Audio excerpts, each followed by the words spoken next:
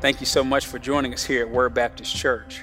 I'm Jamar Andrews. I'm the lead pastor, and I get the great privilege of shepherding here. I'm excited that you're joining us today for this sermon. You're about to receive text-driven preaching. My prayer is that God speaks to you through this time as you listen to this message. So enjoy, and God bless.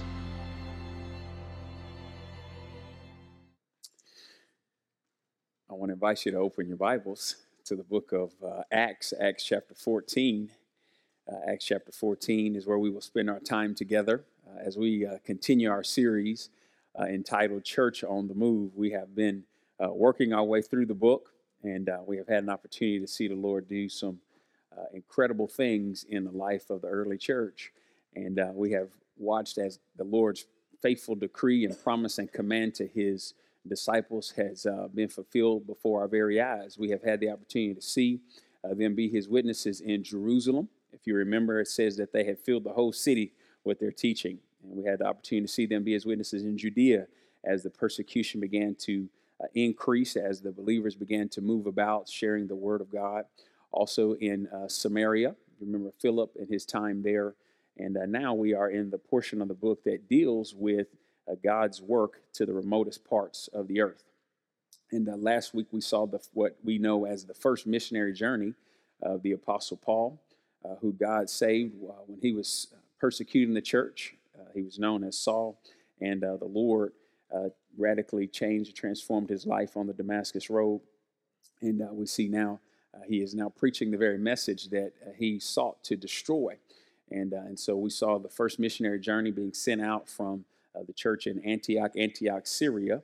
And we all had the opportunity to see and hear the very first sermon recorded that the Apostle Paul has preached. You know, it's a fascinating thing to be able to hear the very first recorded sermon of someone who was so adamant against Christ and life was radically changed, and then get a chance to hear him so boldly proclaim Christ. That's what God does. You see, he changes people, and he changed people then.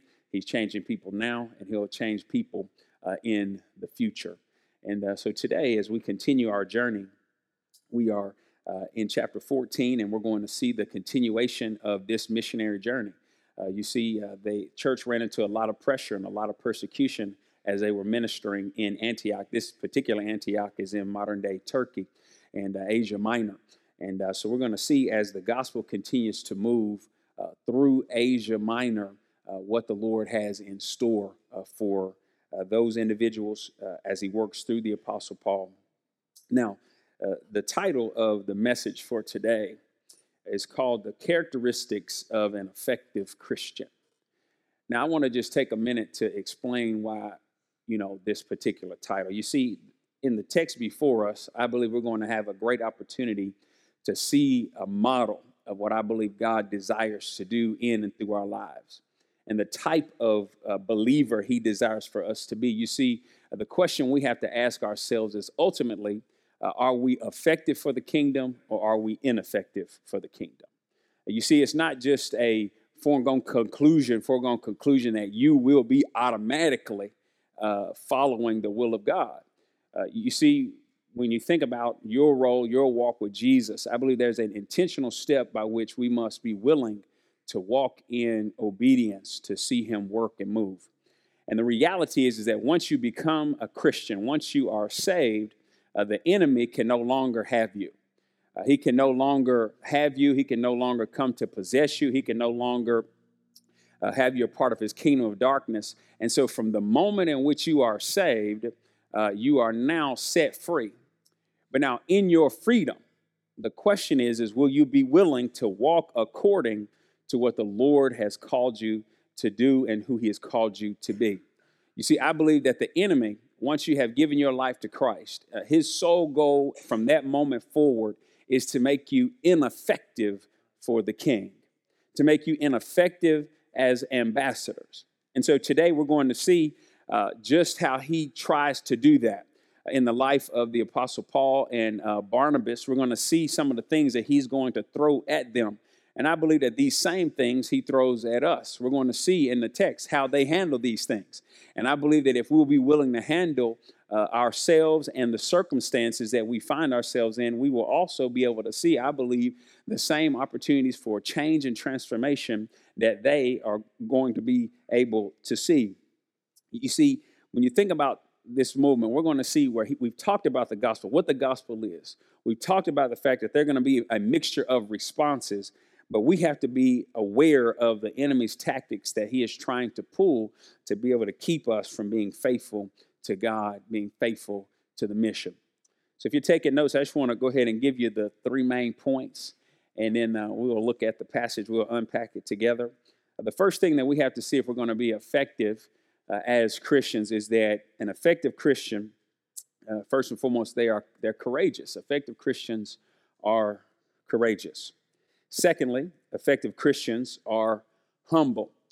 They are humble. They understand their role. They understand who they serve. And then lastly, effective Christians are dedicated.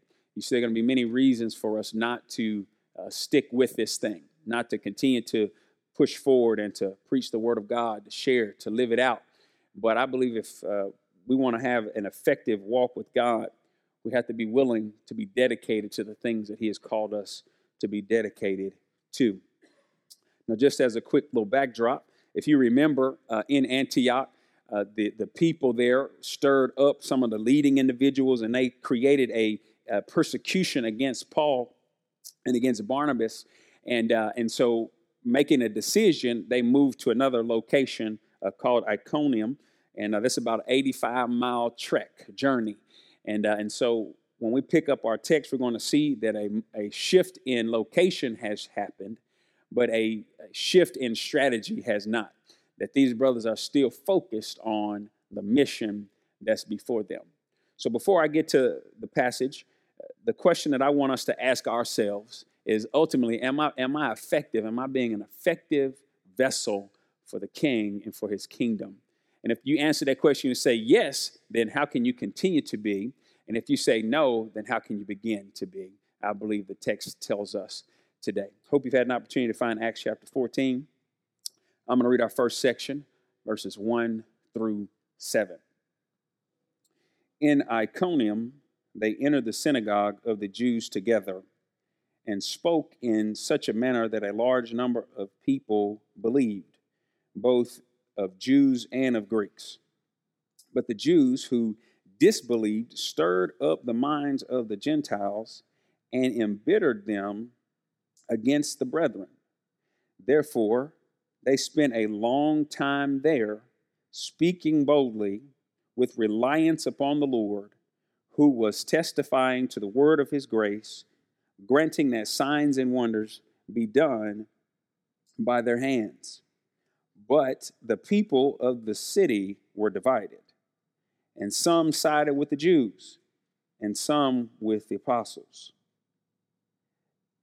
And when an attempt was made by both the Gentiles and the Jews with their rulers to mistreat and to stone them, they became aware of it and fled to the cities of Lycaonia, Lystra, and Derbe, and the surrounding region. And there they continue to preach the gospel. The first thing we're going to see is the courage of the apostles, the way in which they carry themselves. And I just happen to believe that in our day, courage is required. Many times we think that courage might be something that you are born with or an intrinsic characteristic. But I want to submit to you that the type of courage that I believe is biblical and that we are talking about is not because you have a type A personality or you tend to be somebody that's bold and gruff and rough. The type of courage that I believe the Bible is talking about and the type of courage that this passage is leading us to is one that God gives us. And so if you are taking notes, I want you to jot down 2 Timothy chapter 1, verse 7. And I want us to look at that together because this same apostle, the Apostle Paul, is writing to a young man named Timothy who he actually meets on this first journey. And this is what he tells him in 2 Timothy chapter 1, verse 7. It says this: "For God has not given us a spirit of timidity." Everybody catch that? But of what? power and love and discipline. See, I believe that when we think about what is required in the days in which we live to minister and to serve God in these days, I believe that courage is a vital component to see the kingdom of God expanded. Courage is not the absence of fear many times. Many times when we read this, we're going to see that there's plenty of occasion to have fear or have the emotion of fear. But courage is what kicks in after you recognize that you might be afraid. And we have to see that ultimately this is something that God has given us, that he has not given us a spirit of timidity, but ultimately one that consists of power and love and discipline to be able to move forward whenever we have a lot of things pushing against us. And so we see this in the passage. Let's just break it down together. You know, it's fascinating to me that they preached. It's been said that wherever the Apostle Paul went, there was either a revival or a riot. All right. Wherever he went, when he would roll into a place, it was normally one of the two was getting ready to happen. And we see that as they were preaching in Antioch, the Antioch that's in Asia Minor, Turkey, that the people were stirred up. And so they said, you know what, let's just keep on moving. And they went right into another area and they began to do the exact same thing that caused them trouble to begin with. And the text tells us that they had this pattern. Whenever they would go to an area that had a synagogue in it, meaning it had more than 10 Jewish males in that city, they would go there first and they would begin to preach the word there. And the Bible says that after having such a difficult time in Antioch, that in Iconium, that a large number of people believed. Everybody see that? So many times, sometimes when we go through struggle and strain and God is seeking to move us, sometimes that strain could be because he has a great work for us and he has something for us to accomplish for him. But they get into the city and it says that Jews and Greeks, they both believed. But now not everybody believed. You see that in verse 2. But the Jews who disbelieved, notice it says this, they stirred up the minds of the Gentiles and embittered them against the brethren. Now, let me just say this. Ultimately, we are in a spiritual battle. And for the next several weeks, I'm probably going to say that every week because I don't know if we understand this just yet. You know, because a lot of times the things that are happening to us, the things that are being said to us or done to us are done by flesh and blood. They're done by people we know, or maybe they're done by strangers. But ultimately, when we think about the struggles and the strains of our life, we are looking at a particular person and we're like, it is your fault. Now, I'm not saying that they are not responsible because the enemy has to have a vessel to be able to do what he does many times. But we have to remember that the battle that we are in, what we are fighting and facing, is a spiritual battle. I don't know if y'all believe me, so I got a passage for you. How about that? Ephesians chapter 6, verses 10 through 12. And this is what it says now, because I need us to understand something. This same apostle Paul that we're talking about, dealing with here, would say later on, notice this. Finally, what does it say? Be strong in the Lord. Everybody catch that? Be strong in the Lord. And in the strength of whose might? His might. I don't know if y'all weren't ready for that question, so I'm going to back up, ask one more time, because this is very important. In the strength of whose might? His might. Okay, I need y'all to help me this morning. Because the way in which we operate is very important. The strength and the power, the control of our lives has to come from a particular place. As a matter of fact, it comes from a particular person. And it is in his might that we live this life. It's not in ours. It's not in our ability. It's in his ability. Now, we don't sit by idle just saying, okay, God, zap me with the juice so I can do what you tell me to do. That's not how this works. It's a vibrant, growing relationship. Okay. And so ultimately, he's going to give us some keys about how we can stand firm and how we can live and stand strong in his might. You ready? Put on the full armor of God, meaning when you're in a battle, you better dress for it. Whenever you are in a war, you better dress for it. You better make sure that you are prepared each and every day for what you will be facing. And a lot of us, when we get up every morning, we walking around naked. We ain't got our armor on. So it says, put on the full armor of God. Reason why? So that you will be able to stand firm against the schemes, plans of the devil. Now, I know it's 2021 and we all sophisticated up in here and we say, he's still preaching about the devil? Yes, just as real today as he ever has been. Many of us playing games and don't recognize that he's the one that's behind the scenes with all the schemes going on. Anyways, Notice this. For our struggle is not against flesh and blood. Everybody see this? Our struggle is not against flesh and blood. But notice this, but against the rulers, against the powers, against the world forces of this darkness, against the spiritual forces of wickedness in heavenly places. Everybody see that? So recognize that's the tone of the warfare. Like the tone, it's a spiritual battle. Now it is waged, and most of the time the spiritual battle shows up physically, what we see in marriage and in friendships and in family and on the job. And whenever we try to connect as a church, or when we try to push the gospel forward. So it shows up physically, but the source of it is spiritual. That is where we win or lose. But can I just tell y'all something real quick? Come on here. Guess what? We already won, but that's the top. I'm going to get there here in a minute. So we see this wickedness where? In the heavenly places. So whenever the Apostle Paul in our text, when he is preaching and he's sharing, you are seeing spiritual victory in the text. When you see these Jews and these Greeks, they come to Christ, they believe. That is a spiritual thing that is happening by faith. God is drawing and he's saving and he's changing and he's transforming. And whenever they are disbelieving, the God of lowercase g of this word is blinding the minds of the unbelieving, so they're not able to understand the gospel, come to the truth and know it. Now understand, when people are not following or not believing, the enemy can use them as a tool. Did you notice this? Unbelievers, catch it now, verse 2, but the Jews who disbelieve, what did they do? They stirred up. What did they stir up? Did you see it? The what? Minds. Y'all catch that? That's the first step. They stirred up the minds. So notice this. It wasn't like they stirred up and they got the posse together and they said, you got your rock, you get your rock, I get my rock, we get our rock, on three, we throw our rocks. Initially, it starts here, right here in the mind. Now, can I tell you, I love this construction, what is happening right here, because the first thing we're going to see is the way in which the enemy tries to make us ineffective is right here in front of us. Number one, he tries to leverage individuals who have not believed to use them to go against those of us who have believed. That's the first step. Now, I know that sometimes that can be a very docile movement where they just kind of like disagree, but they're not like overtly hostile. You know, you got people in your life that, you know, they don't love the Lord Jesus, but like they don't get mad at you because you do, right? And so you can have people like that. They're like, okay, that's good for you. Okay, go ahead, go on Sunday, do what you do. I'm just going to keep doing what I do. But then you also have people who not only do they not believe, but they are hostile. As a matter of fact, they try to keep you from helping other people come to know what you know. And so this is what we are dealing with here. It says that they disbelieved, but they didn't just say, that's good for y'all. Y'all do what you do. We're just going to do what we do. They went a step further, and it says they stirred up the minds of the who? The Gentiles. Now, how did they do this? Y'all see this word right here, this word embittered?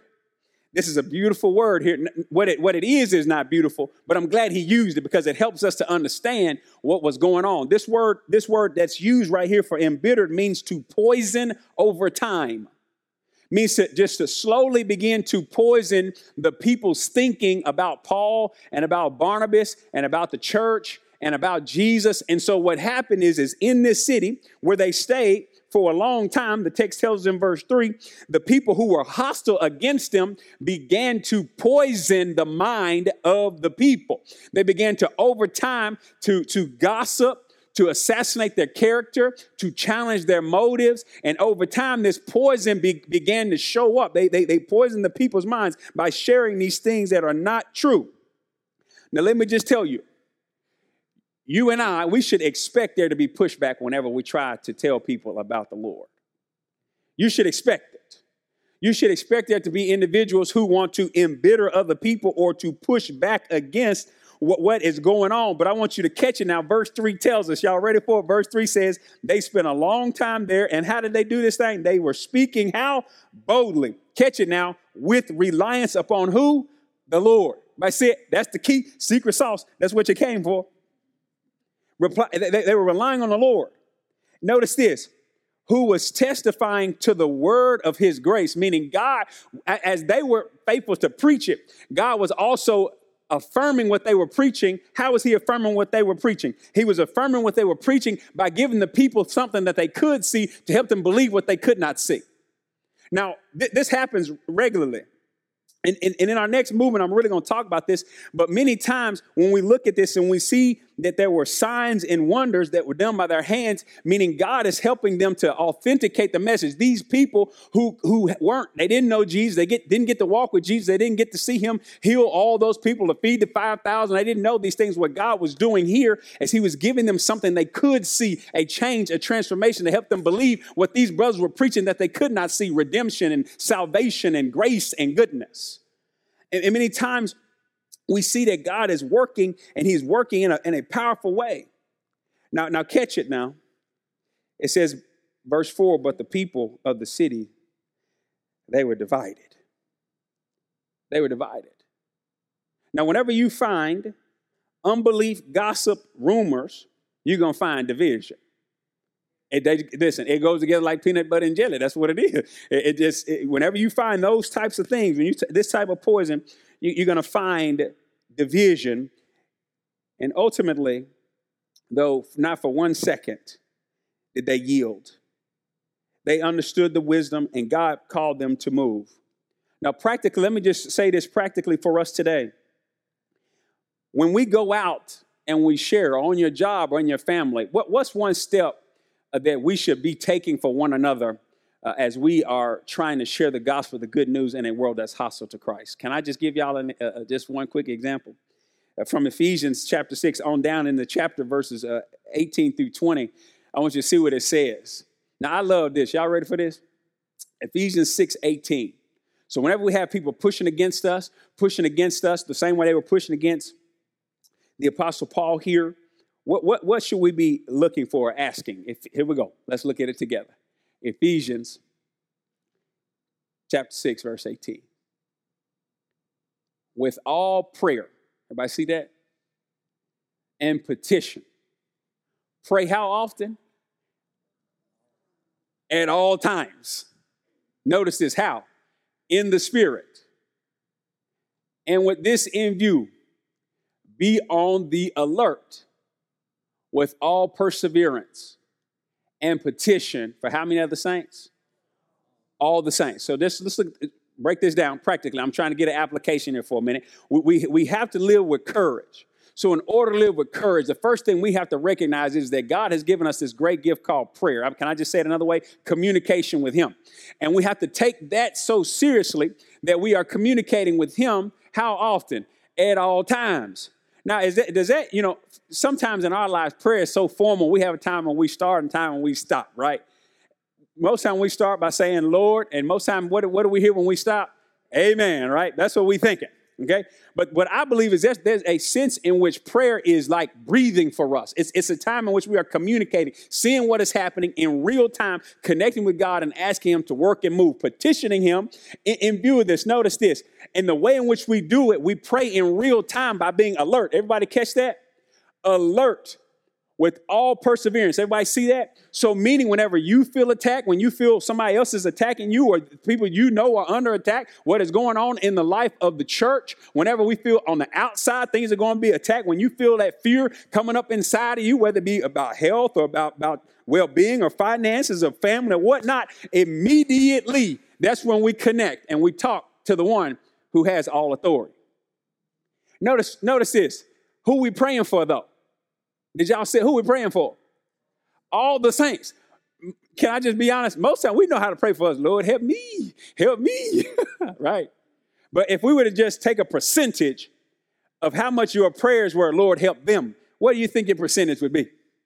Help them through this. Help them, help them, help them, help them, help her, help him. We need to pray for the saints. But guess what? That's not all the strategy. Let's keep rolling. And pray. Notice this. This is the Apostle Paul here. What did he say? And pray what? On my behalf. He was asking you, please pray for me. Pray on my behalf. Now catch the specific prayer that he is asking for. Pray on my behalf. Y'all ready for it? That utterance may be given to me in the opening of my mouth to make known with what? Boldness, the mystery of the gospel. See, understand, we have to have courage, but we also got to pray for each other. How often are we praying for each other like it's going to be Monday? We all know we're getting ready to go back into our respective schools or our respective places of work or be around family or whatever. Are we praying God give them utterance of boldness to make known the mystery of the gospel? Catch it now.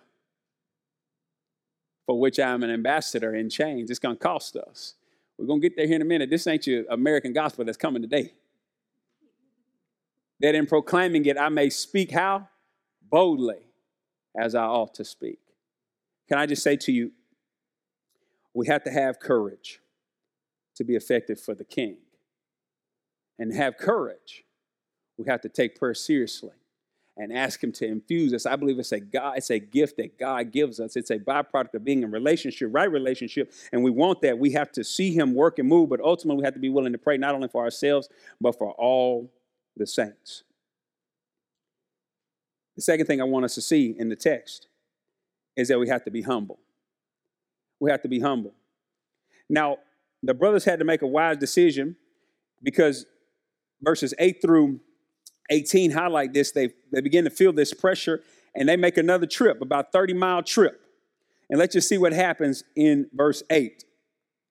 At Lystra, a man was sitting who had no strength in his feet, lame from his mother's womb, who had never walked. This man was listening to Paul as he spoke, who, when he had fixed his gaze on him and had seen that he had faith to be made well, said with a loud voice, "Stand up right on your feet." And he leapt up and began to walk. When the crowds saw what Paul had done, they raised their voices, saying in a Lycaonian language, "The gods have become like men and have come down to us." And they began calling Barnabas Zeus and Paul Hermes, because he was the chief speaker. The priest of Zeus, whose temple was just outside the city, brought oxen and garlands to the gate and wanted to offer sacrifice with the crowds. But when the apostles Barnabas and Paul heard of it, they tore their robes and rushed out into the crowd, crying out and saying, "Men, why are you doing these things? We are also men of the same nature as you, and preach the gospel to you, that you should turn from these vain things to a living God, who made the heaven and the earth and the sea and all that is in them. In the generations gone by, he permitted all the nations to go their own ways. And yet he did not leave himself without witness, in that he did good and gave you rains from heaven and fruitful seasons, satisfying your heart with food and gladness. Even saying these things with difficulty, they restrained the crowds from offering sacrifices to them. What you talking about? The second thing I want us to see is not only do we have to have courage, and when I say courage, we have to recognize that there are going to be individuals that try to push against us, and the enemy would love to keep us from fulfilling God's call because of individuals pushing against us. But the next thing we have to understand is we have to be humble, because the same enemy who wants to destroy us by having people push against us will also have a tactic in which he tries to have people to flatter us and put us in a position that is not good either. So when we think about this, we have to recognize it's not only that we have to be on guard against those who are hostile to us, we also have to be on guard about how individuals try to put us on a pedestal and make us something that we are not. And we see that the first tactic didn't work. So the enemy tries the second tactic. He tries to bring about all this attention. Now, can you imagine? You got all this power happening, lives being changed, folks being healed. And now it can be an opportunity for pride to set in. See, we have to watch out for pride. Let me just give you these reasons that I believe from the text we can see how we can have a humble disposition before the Lord. The first way, I believe, number one, that we can have that is we have to be aware of our surroundings. And whenever we understand that our life and our ministry is for the advancement of God's glory and for the help of other people, not about us and our notoriety, then it will put us in a very secure place. So the first thing, we need to recognize our surroundings. Now, where do I get that from? Number one, we get that from verse 8. If you will remember, the text told us that Paul, while he was there was a man who was sitting who had no strength in his feet. He was lame from his mother's womb. He had never walked. Now, the verse tells us in verse 9, it says that this man was listening to Paul. Now, when you read this, it sounds as if Paul kind of rolled in. He started having a conversation. This guy was over there eavesdropping, being nosy in his business. And then Paul was like, oh, you being nosy in my business. Hey, let's get you healed today. But that's not the construction here. How do you know that, preacher? Thank you for asking. Is because the word that's used for listening is in a tense that means that he continually listened. He continually listened. So this was not just a one-time thing, that he was listening to Paul, meaning he was continually listening and hearing what the Apostle Paul was teaching and sharing and preaching.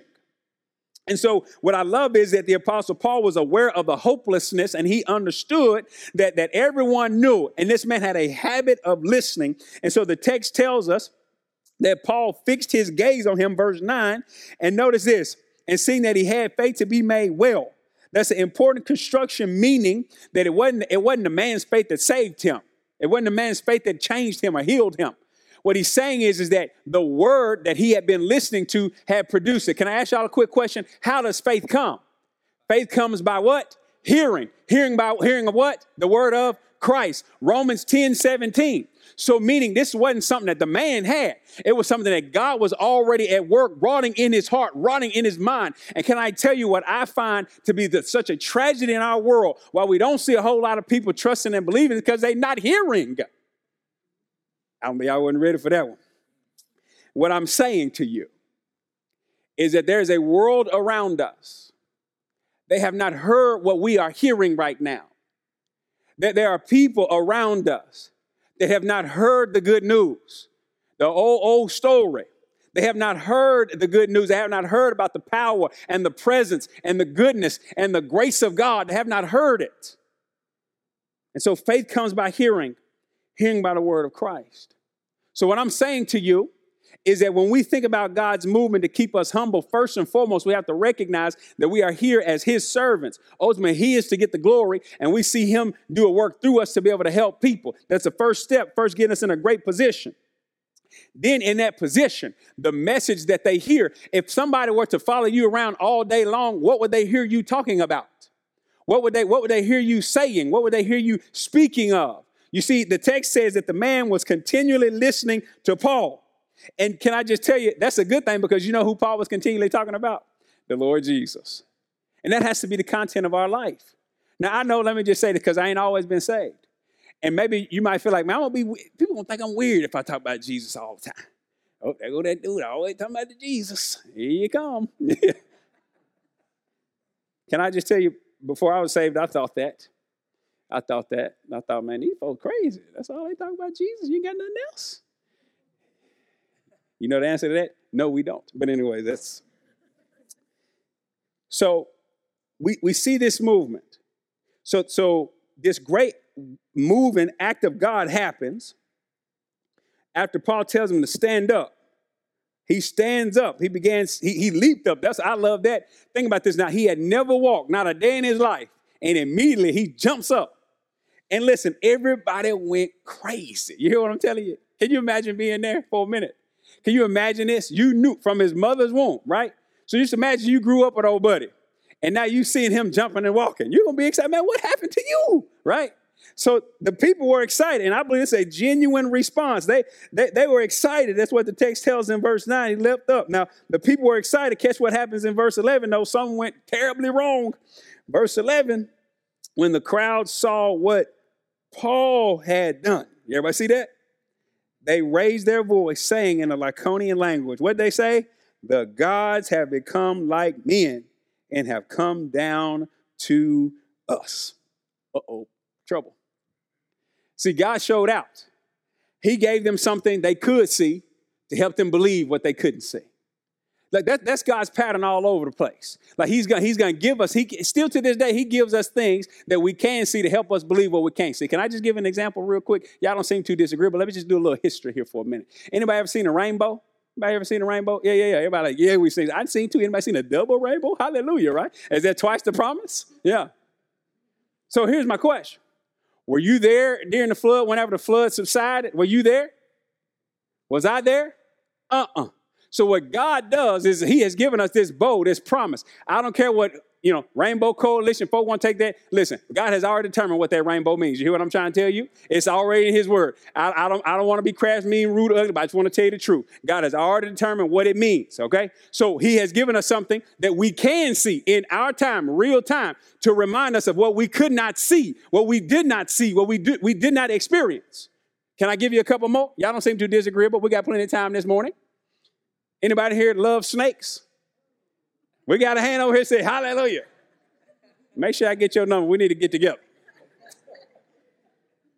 You see a snake come rolling at you, right? It's a great reminder. It's a great reminder. Were you there in the garden when the enemy, in the form of a snake, when he was acting a fool and got Adam and Eve to follow his way? Were you there? I wasn't there. Sure wasn't. But guess what? Whenever we see that snake, guess what it reminds us of? That exact moment, that same fear. I can't fool with you. Can't trust you. Can't trust you. I know how you act, right? I can't do it. So we have right now in real time these key things that are helping us, grounding us. He allows us to see things, to experience things, to know things that help us hold to the things that we did not see. Now, I've dealt with past things. I've dealt with past things, right? Has God done any of that to help us to grapple with future things? Oh, yes. Oh, yes, he has. Whenever you're saved and the Spirit of God comes to live inside of you, the Bible says in Ephesians, that's a down payment. It's the initial gift that he gives you. It's the engagement, if you will. And it's just so you can trust and believe that he gave you himself in the initial piece, that everything to come after that, the streets of gold and having a new body and all those other things are real, just like that. He gives us things that we see, know, and experience in real time now to help us hold to the things that we did not see in the past and we don't see just yet. So understand, in doing this, in giving them something they could see to help them believe what they couldn't see, they misunderstood it. See, this is what I know. Our world around us is not sitting neutral. Because of the fall, whenever we tell people, when we share people, when God makes a movement, they still need the truth of the word. Did you catch it? What happened? Well, once the man, he jumped up, let's just talk about it. They said the gods had become men. They like men. They came down. Verse 12, they looked at our boy Barnabas. Joseph's mama gave him that name. We know him as Barnabas. They said, you Zeus. You got to be Zeus, right? You're the leader of all the gods. And then Paul was the preacher when the one they were talking. He said, you Hermes. You the messenger, right? But what is in the backdrop of these individuals' lives to make them think this, right? Because I know we read it, we're like, man, what's wrong with these people? What's wrong? They just pull out the mythology, right? Well, can I just tell you, y'all don't seem too disagreeable. In their history, they believed that Zeus and Hermes had actually come down to visit. And let me tell you what the mythology, the story behind this. Y'all ready for it? They believed that Zeus and Hermes came down disguised. And they went around and they were asking people for food, and nobody would give. Nobody would be nice to them. And there was an elderly couple that said, hey, come on in our house. We're going to feed you. We're going to take care of you. And so the legend said, what they were believing said that because of the way everybody had treated them, they flooded the area and killed everybody except for these two people. And they made these two people a priest and a priestess, his husband and wife, a priest and a priestess. And they turned their house into the temple. And then once they died, they became two big trees out in front of the temple. That's terrible. But that's what they believed. So understand what's happening now is the people, they have a worldview. Let me just be first one to tell you that the people we are going to be dealing with have a worldview. And the majority of the time, it's a superstitious worldview. It's a mythology-based worldview. And you might be asking me, preacher, where does it come from? Oh, I'm so glad y'all asked me this morning. Because this is what we have to be willing to understand, is that nobody is sitting neutral.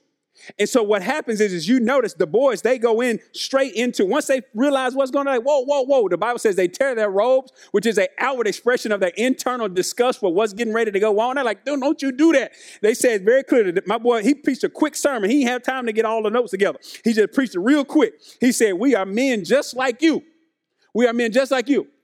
Don't believe this mythology mess. Don't allow that, because what you believe will always affect how you live.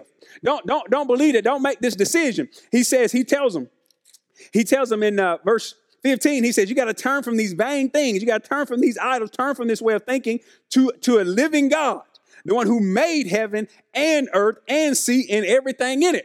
Then he goes on to tell them about God's grace. This might shock you, but it should know. Verse 16, in generations gone by, he permitted all the nations to go their own way, meaning he was patient with them. Notice this, but he did not leave himself without witness. He did good, and he gave rains from heaven and fruitful seasons to satisfy your heart with good things and gladness. So he drops a quick little sermon on them real fast. Now, can I just say to you, as quick as I know how, that in our world, whenever God does good things, when he works and moves in our lives, we have to make sure we point to him. If you're taking notes, I just want you to jot down Matthew chapter 5, verse 16. This is a good place to go and put that in. Matthew 5, 16 says this, let your light shine before men in such a way that they may see your good deeds, your good works. Everybody see that? That they may see your good works. But catch what's got to be the next piece. And glorify your Father who is in heaven. Everybody catch it? So for us, it's not that we do the good works to get the attention. We do the good works. So ultimately, there's a conjunction there, and glorify our Father who is in heaven. Now, we have to remember this, that to be effective as Christians, we have to be humble. Humble is whenever we understand our role, that it's all about God, and we want to see him work in people's lives, and we want to be a conduit, a vessel to see that happen. We have to have spiritual eyes to be able to do that, seeing how God sees. But then also, we have to be willing to recognize that there are going to be people who have a worldview or a different way of seeing things, and we have to be willing to tell them the truth. That's the next piece. Give God the credit, and we have to be willing to tell the world the truth. Now, I don't know about you, but I don't know what's happening in our world, but, I'm hearing phrases like, tell your truth. Your truth. How about the truth? And for whatever reason, I feel like we have gotten to the point where we don't want to deal with concrete, absolute, objective truth, right? And we want to make everything subjective to a certain extent. And everybody is picking and choosing when they want that. Let me just tell you, when you go to your accountant, do you want your accountant to feel like, let me just tell you my truth? No. I want the truth. You hear what I'm trying to tell you? How about when you go to your doctor? Do you want your doctor to be subjective with you? Well, let me just tell you my truth about it. No. I want the truth. And can I tell you, if it's that serious in matters of finance and in matters of health, how about in matters of eternity? Matters of eternity. So can I just tell you what he does? He drops a quick sermon on them, and we have to be willing to tell the truth because, hear me, people still today live under superstition. Very superstitious. If you're taking notes, I just want to read something to you. Romans chapter 1, verses 18 through 25. This is a more expanded sermon of the one that he just gave here. Let's look at it together briefly. Romans 1:18 says this. We got to tell people the truth. For the wrath of God is revealed from heaven against how much ungodliness? All of it, every bit of it.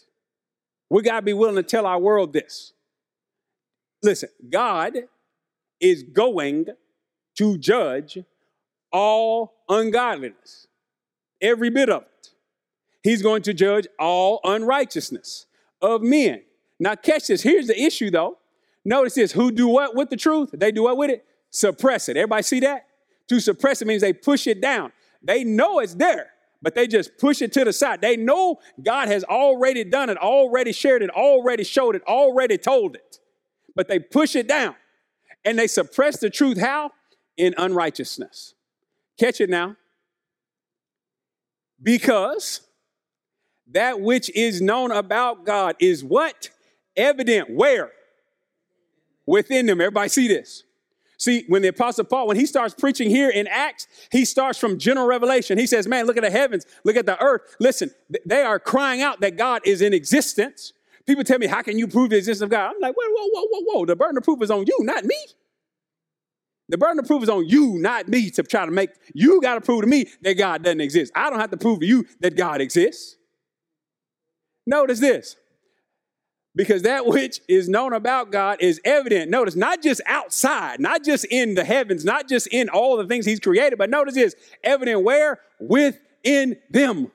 Why is it that way? For God made it evident to them. God made it evident to them. Let's keep moving.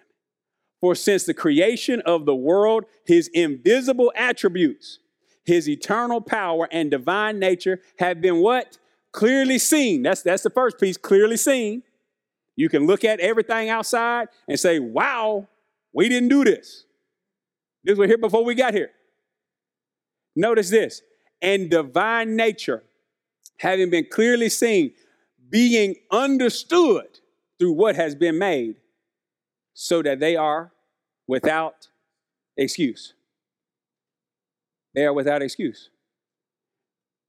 For even though they knew God, they did not honor him as God or give thanks. But here we go. Y'all ready for it? But they became futile in their what? Speculations. Greek mythology, the pantheon, this is all this speculation.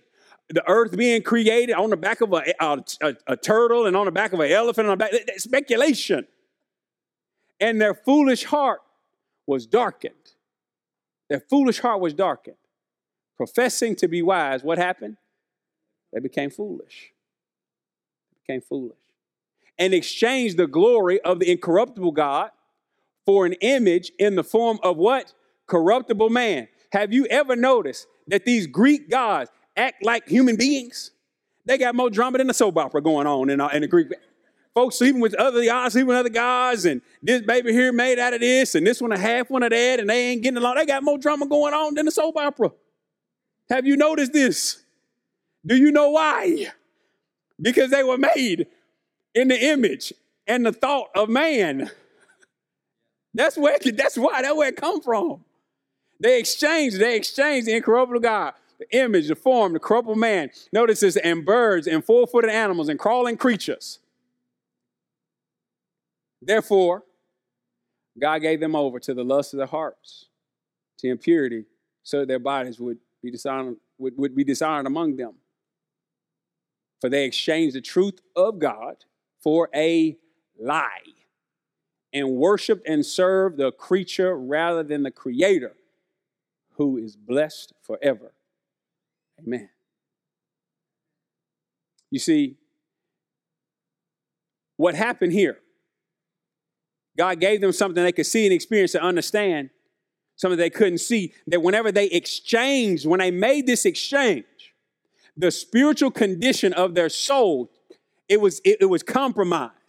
And so it says that he allowed all these things inside their bodies, all these infirmities, all these issues. He was giving them things that they could see to be able to see the effect of what they could not see, that the spiritual connection with God was broken.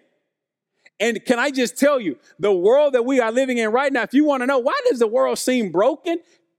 Y'all ready for it? Y'all ready? Because it is. It is broken. The connection between the Creator who made it is broken. And it doesn't mean that humanity is sitting neutral. No, we are speculating all over the place. It is crazy. We can go to India, we can go to Asia, we can go to Africa. They might have different names, but the way in which they are portrayed, the things in which they do are all the same. You know why? Because they come from the same source. The enemy. They have believed the lie and not the truth. You see, in this sermon, he is reminding us that we have to be willing to tell the truth to the world around us.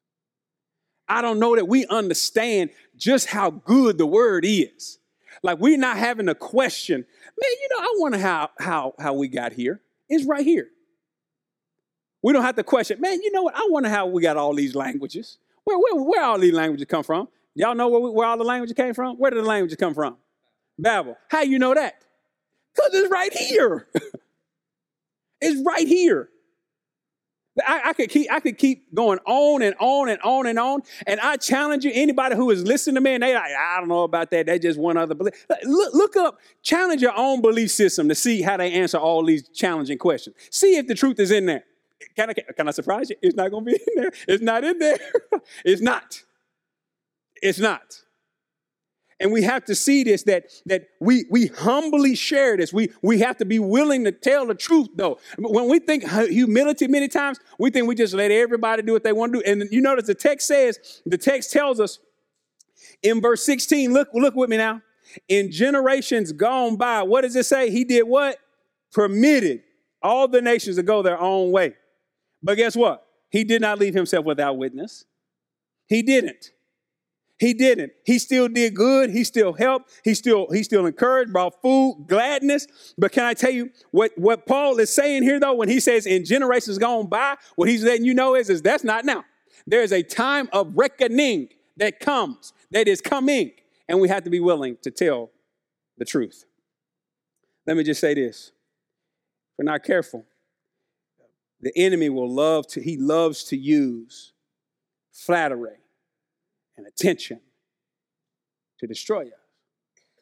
But we have to be careful and be on guard against pride. Let me just read it to you. James chapter 4, verse 6, and then we'll go to our last point and close up. James 4, 6 says this, but he gives a greater grace. Therefore it says, God is opposed to the proud, but gives grace to the humble. As we seek to be effective, let us be humble before God, recognizing that he is the one that gets all the attention, and he is seeking to change and transform human beings, and he desires to use us to be able to do it.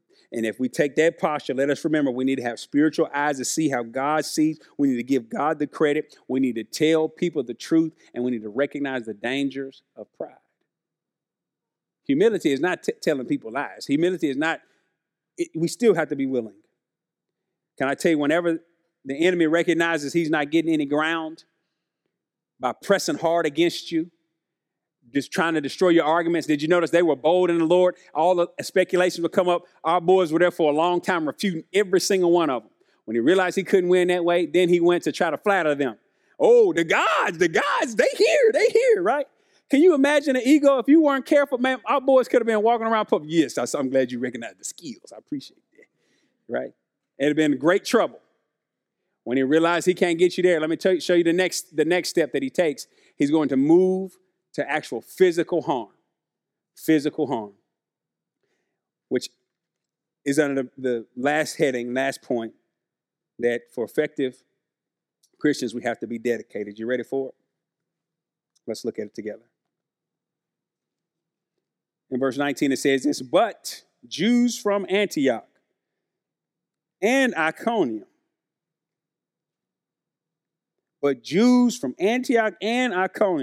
and notice this, and having won over the crowds, they stoned Paul and dragged him out of the city, supposing him to be dead. But while the disciples stood around him, he got up and entered the city. The next day, he went away with Barnabas to Derbe. After they had preached the gospel to that city and had made many disciples, they returned to Lystra and Iconium and Antioch, strengthening the souls of the disciples, encouraging them to continue in the faith, and saying, through many tribulations, we must enter the kingdom of God. When they had appointed elders for them in every church, having prayed with fasting, they commended them to the Lord, in whom they had believed. They passed through Pisidia and came to Pamphylia, and they had spoken the word in Perga, and they went down to Italia, and from there they sailed to Antioch, from which they had been commended to the grace of God for the work that they had accomplished. When they had arrived and gathered the church together, they began to report all things that God had done with them and how he had opened the door of faith for the Gentiles. And they spent a long time with the disciples. The last thing I want us to see is that we have to have dedication. We have to have dedication. Now, when I say dedication, what I mean is that a steadfastness, a stick-to-itness that is not controlled by the circumstances internally or externally. And we see from the text that the first deal is if we are going to have dedication, let me just tell you the truth for just a minute here, that sometimes old problems can come back up.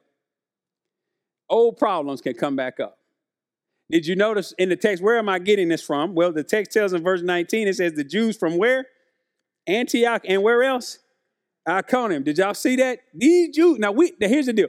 We don't know if the ones from Antioch, about 90 plus miles away, if they intentionally came down to be able to cause a ruckus, or if they just rolled through town, they were doing business, they were going to buy a few things, they heard there was a sale going on, and they said, what?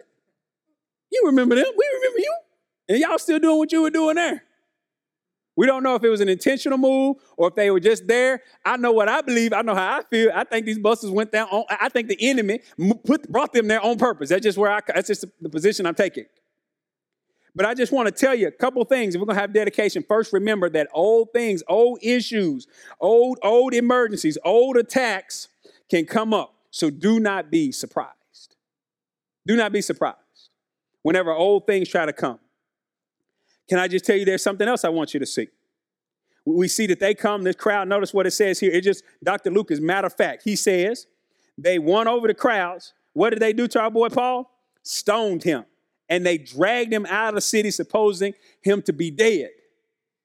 Now, I'm just telling you, many times when the enemy, when these other attacks, other ways that he is trying to attack you do not succeed, don't be surprised if it moves physical. Don't be surprised if it moves to be something that is detrimental. Here we know it was stoning.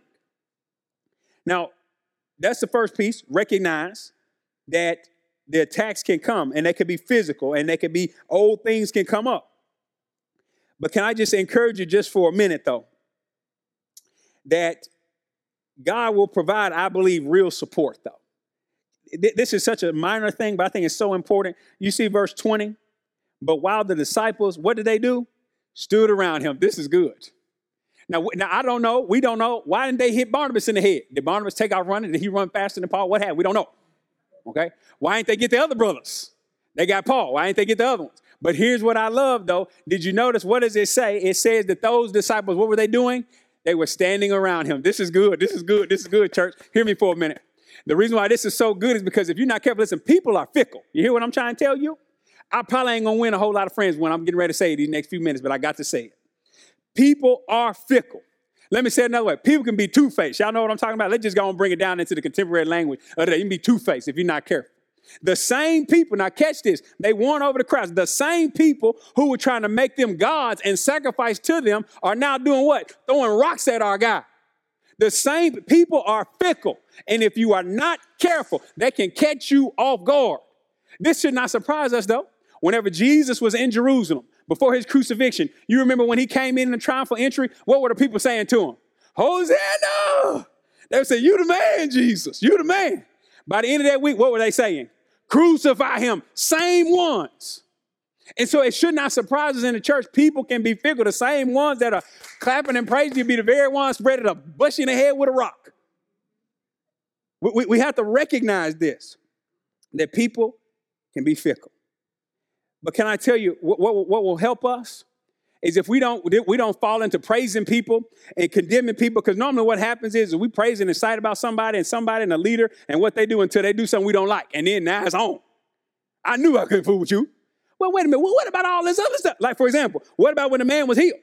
What about when he told them the truth? Y'all was riding with him then. But then when these dudes from Antioch and Iconium came down, they poisoned your mind too. And now all of a sudden none of that's true about it. So what I'm saying to you is what we need to do. We had a keen sense about us of discernment where we trust and we appreciate people. We appreciate leaders, but we are not worshiping them. We ain't praising them. We stay lockstep and steady, trusting God to guide and direct how we think.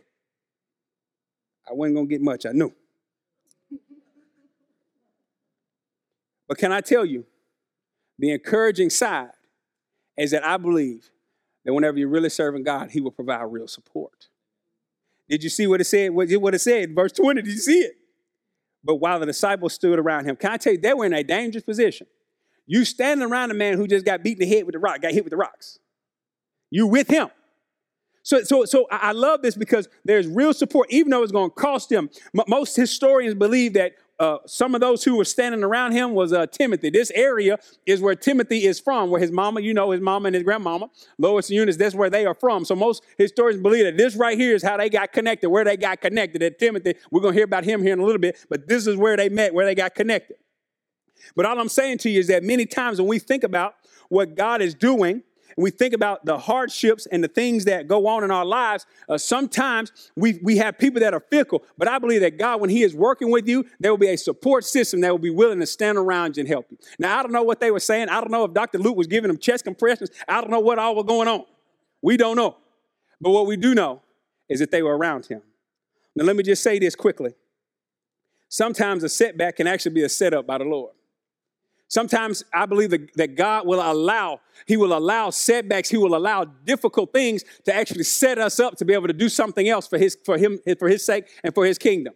Sometimes a setback can be a setup by God to be able to do great things for him. Where am I getting that from? Well, let's just look at it. In verse 20, it says that the disciples, they stood around him. Notice this now. The next day, our boy Paul was a beast in the paint. You hear me? He did not allow this to keep him from staying faithful to the mission. He gets up the next day, about a 40-mile journey, rolls to Derbe. Notice this, verse 21. After they had preached the gospel to that city, what happened? What happened? Somebody tell me. They had made many disciples. Everybody see that? My man gets beat down. Look like a setback. And we're going to talk more about, I believe, the effects of what happens when you get stoned and when he gets stoned. And I believe how that scarred him. He's going to talk about that in Timothy. He's going to talk about that when he says, listen, I have on my body shows my devotion to Christ. But ultimately, that setback, that struggle, I believe led to an opportunity for God to set him up to do great things. That says many disciples. They made many disciples. So can I tell you, whenever we're dedicated, listen, don't be surprised. Don't be surprised that people are fickle. But I believe that God gives real support. And the reason why I say that is because of what he said. What did he say? Can I just read you something? What did he say? And I'm closing. John 16:33. John 16:33. Jesus speaking here. These things I have spoken to you so that in me you may have peace. In the world,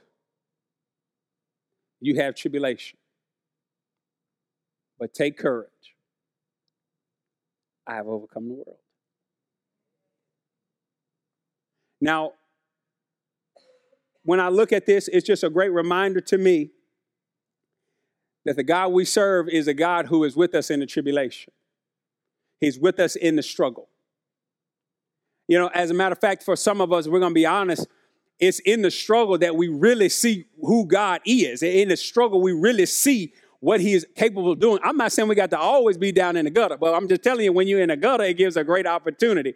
Tony Evans likes to say that God will allow you to hit rock bottom to let you know that he is the rock at the bottom. And when I think about this, I just can't help but to share just a couple things. You know, we've been in our quiet time at the house, and we've been talking about the Old Testament and these Hebrew boys that God allowed them because he was allowing them. They were standing firm for him. He allowed them to be thrown into the fire. But what does the text say? Somebody give me a witness in here. What does the text say? He threw in 3, but how many did he see? We know this.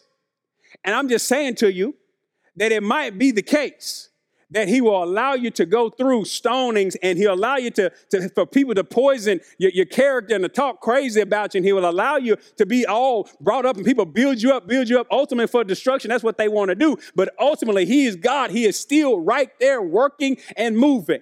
And we have to be willing to be dedicated to do it his way. Now, I don't know. Maybe when you read the Bible, you don't think of God like that.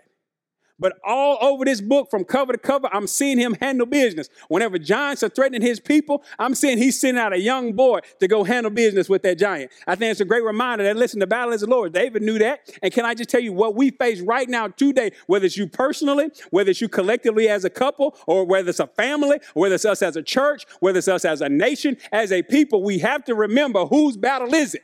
It is the Lord's. And he has already prescribed how we are to live and follow him. The battle is the Lord's. Will we be dedicated? I love the brothers because they make the decision. Can you imagine this? They go backwards. They do an encore. All the places they had been. Lied on, stoned, persecuted, argued with.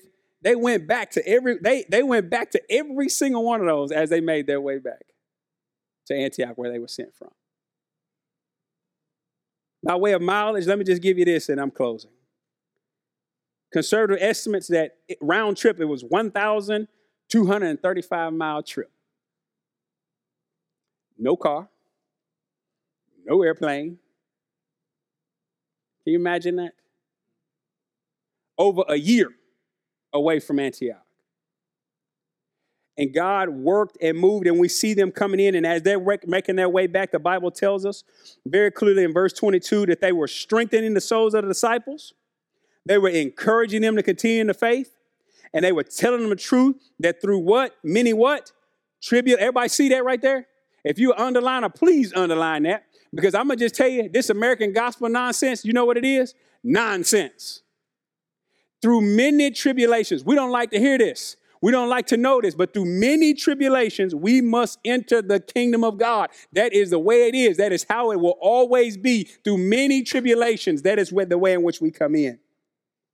And what they did to make sure the people were steady and ready, what they did, they appointed leadership, and they prayed and they fasted and they committed them. And when they got back, they had a great time, a testimony service. How about you? Effective for Christ, willing to recognize the things that are necessary. You see, during this time of reflection, we're going to just make it personal here for a minute. If you never give your life to the Lord, I don't know what else we need to tell you. We talked about his life, death, burial, resurrection, his triumphal power, his work, and his movement, and the good news. The fact that this is a spiritual battle. You're either with the Lord or against the Lord. My prayer is that today you will join him and you'll be with him. But there's some things I want us to pray for. But they're going to come on the screen and we'll look at those together as we get ready to sing and we get ready to worship. So first, let's just talk personally for a second. Personally, will you be willing to pray for boldness? That the Lord will give you the desire and courage. Will you pray for that? Secondly, I think about our community, and I think about the fact that these brothers, they were preaching the gospel, and they were in the community, and the people were impressionable. Their minds were being embittered, or they were being stirred up. And so for our community, listen, we need to pray. Those in our community, that they would not be deceived so easily, that when folks knock on the door and share a false gospel or the things that are going on, they would not be deceived. Let us be intentionally praying. And lastly, for our world. For our world. We want to pray for people all over the world, that they will realize God's general revelation. He's good. He has been giving them fruit and goodness and gladness of heart. But listen, that's not enough. They need to specifically come to know him. That we will share the gospel. Will you pray with me? Lord, we love you. Thank you for your word. God, thank you for the history. We get the opportunity to know and see how our brothers and sisters were used by you in the past. And God, I'm so thankful that you give us things that we can see to help us to faithfully follow and believe the things that we cannot.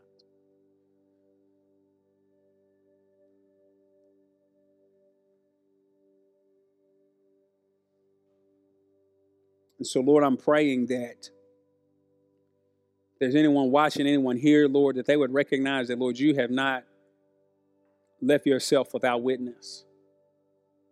But generation after generation after generation, you have shown yourself. Not only by what you have created, as beautiful and as majestic and as powerful as that is, but Lord, also from within. You've given us a conscience.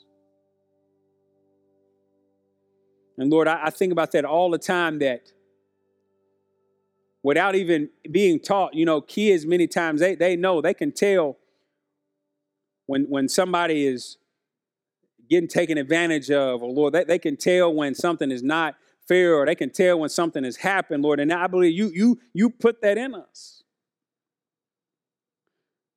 But Lord, you also know that we suppress that truth in our righteousness. And Lord, I'm just asking that, Lord, you would help us. If there anyone here, Lord, they've never given their life, they would surrender to you, Lord. They would not suppress the truth of their need for you. They would follow you. Give their life to you. And Lord, I pray that we collectively as a body, that, Lord, we would be willing to tell the truth. That, God, we would be your ambassadors. Lord, I was just thinking the other day, we're kind of like the mail carriers. We just carry the mail. What's in it? That's between you and them. We just carry it. So God, help us to be faithful to carry the mail. Carry your message. Tell the truth.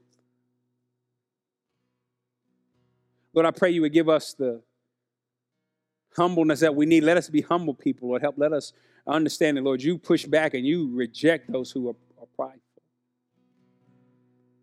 Lord, help us to recognize our role to serve you, God,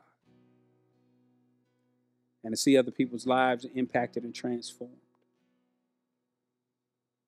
Lord, help us to have a steadfastness to our walk with you, Lord.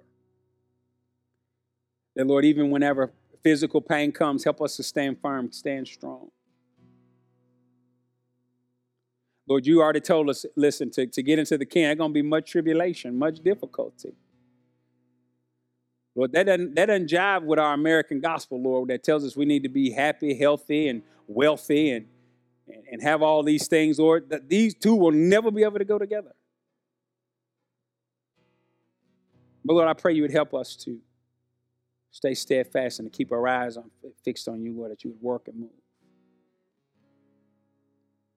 Lord, lastly, it'd be a shame to preach and to pray and to not even ask, Lord, that you would give us boldness and courage to utter the things that we should, and to be a great witness in these times, Lord, to open our mouths and to tell of your goodness and your grace and your love. Lord, you've given us a specific time. And God, I pray you'd help us to be faithful. We love you. In Jesus' name I pray. Amen. Will you please stand?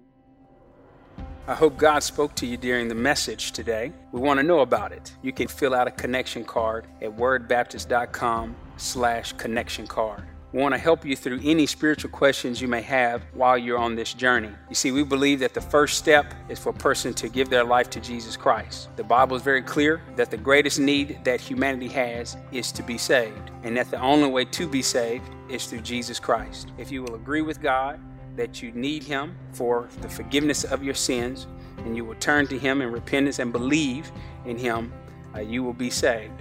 The Bible says that you do this by, one, believing that Jesus Christ died and was raised from the dead, and that you believe that his payment is sufficient for you, and that you will call out to him as Lord and Savior.